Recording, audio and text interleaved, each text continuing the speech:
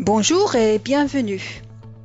Nous avons interviewé Jennifer Chang-Wattle au sujet de la façon de gérer au mieux l'environnement d'apprentissage à distance. Jennifer est enseignante de mathématiques, auteure et consultante en éducation. L'entretien original a été fait en anglais. Et afin de pouvoir le partager avec notre communauté francophone, nous l'avons traduit et ceci est l'enregistrement de la traduction.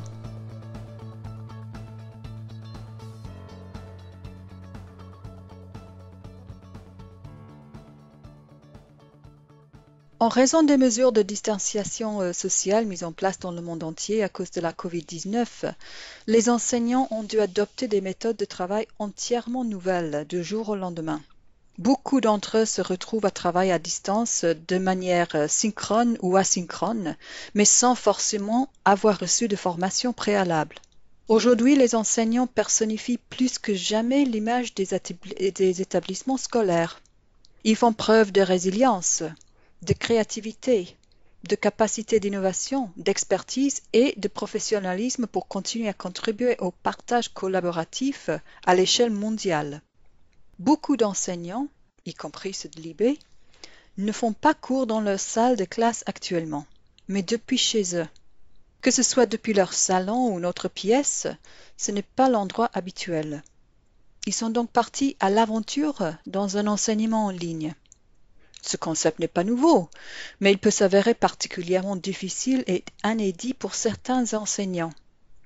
Alors, la première question que j'aimerais vous poser, c'est la suivante. Avez-vous des conseils à donner aux enseignants qui se retrouvent soudainement obligés de donner des cours en ligne sans avoir été formés?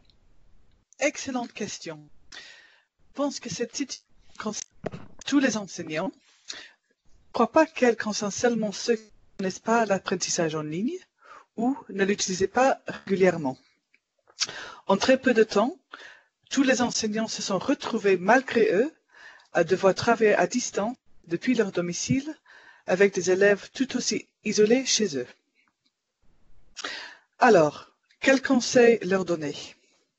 Une des choses les plus importantes à savoir est qu'il y a des étapes naturelles et normales à franchir lorsqu'on adopte un environnement d'enseignement en ligne.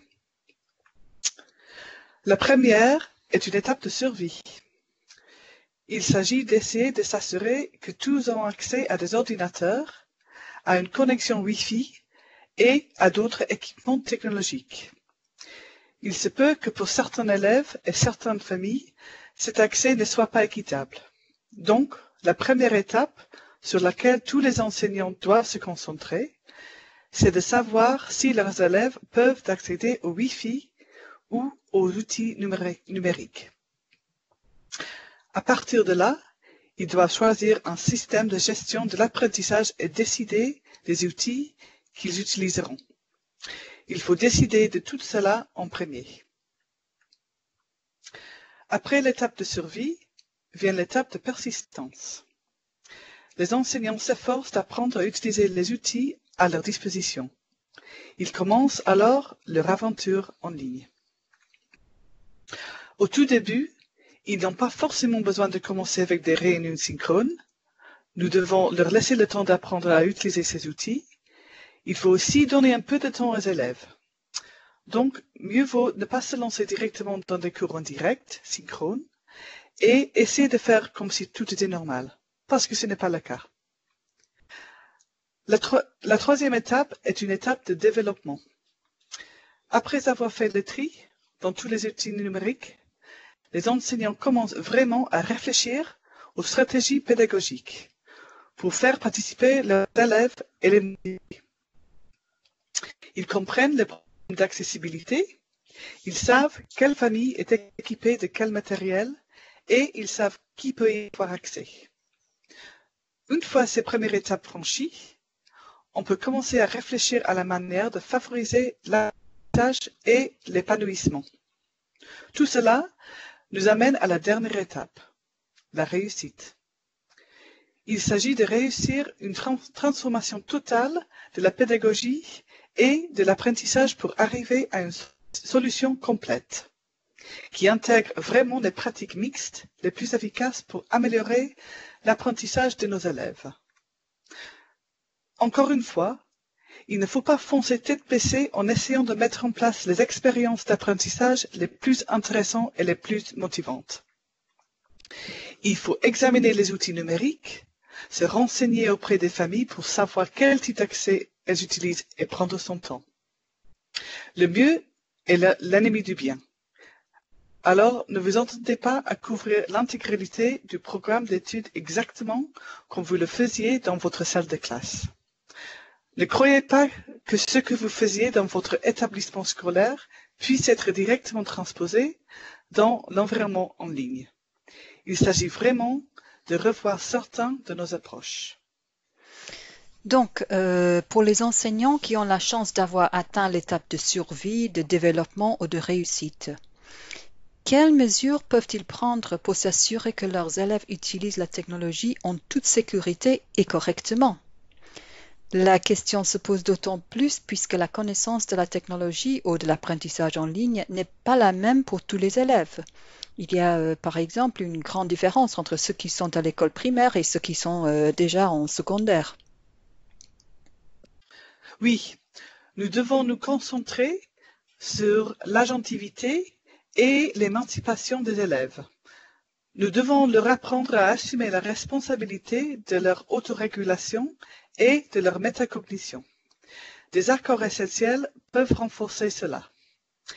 Il est très important de créer des accords essentiels en collaboration avec les parents, l'ensemble de la communauté et nos élèves. Cela permet de créer une compréhension et des attentes communes sur la façon de nous comporter en ce qui concerne la netiquette, sur le moment où nous voulons que les élèves viennent en classe et sur la quantité de travail qu'ils doivent effectuer.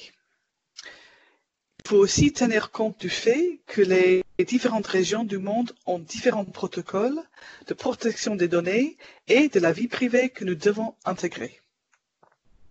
Dans l'idéal, si les établissements créent des accords essentiels en collaboration avec la communauté scolaire, alors on obtiendra l'adhésion de tous.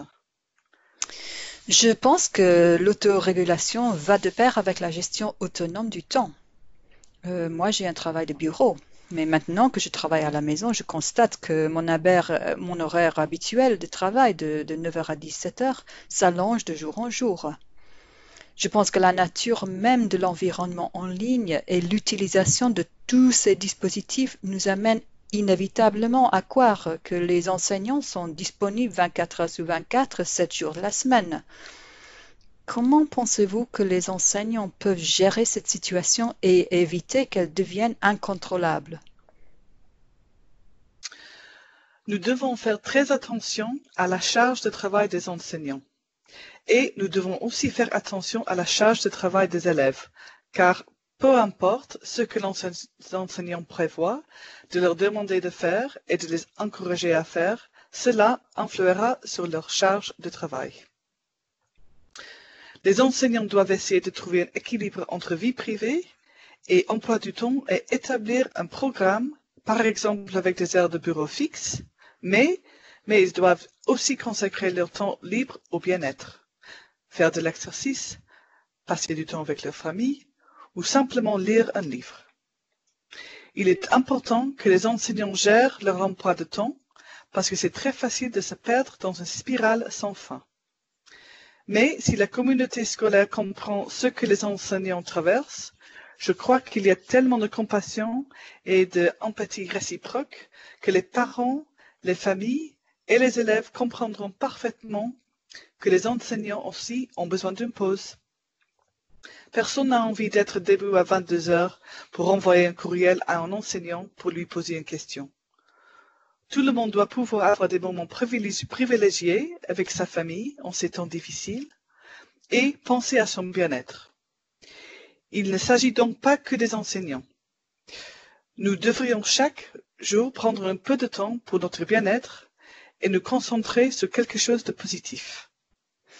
Et vous, qui travaillez dans des établissements scolaires et qui êtes en contact avec eux, pourriez-vous nous donner des exemples où l'apprentissage mixte a bien fonctionné? Oui. À titre d'information, il faut généralement 6 à 9 mois pour planifier un programme d'apprentissage mixte efficace. Donc, si on vous donne simplement une journée ou même 2 semaines, vous êtes dans une situation d'urgence à distance, ce qui n'est probablement pas l'environnement d'apprentissage mixte le plus efficace. Mais c'est pourtant ce que nous avons dû faire parce que nous n'avons pas eu le temps de nous préparer. Aujourd'hui, après une période de 10 à 15 semaines, certains établissements ont évolué, progressé et se sont améliorés.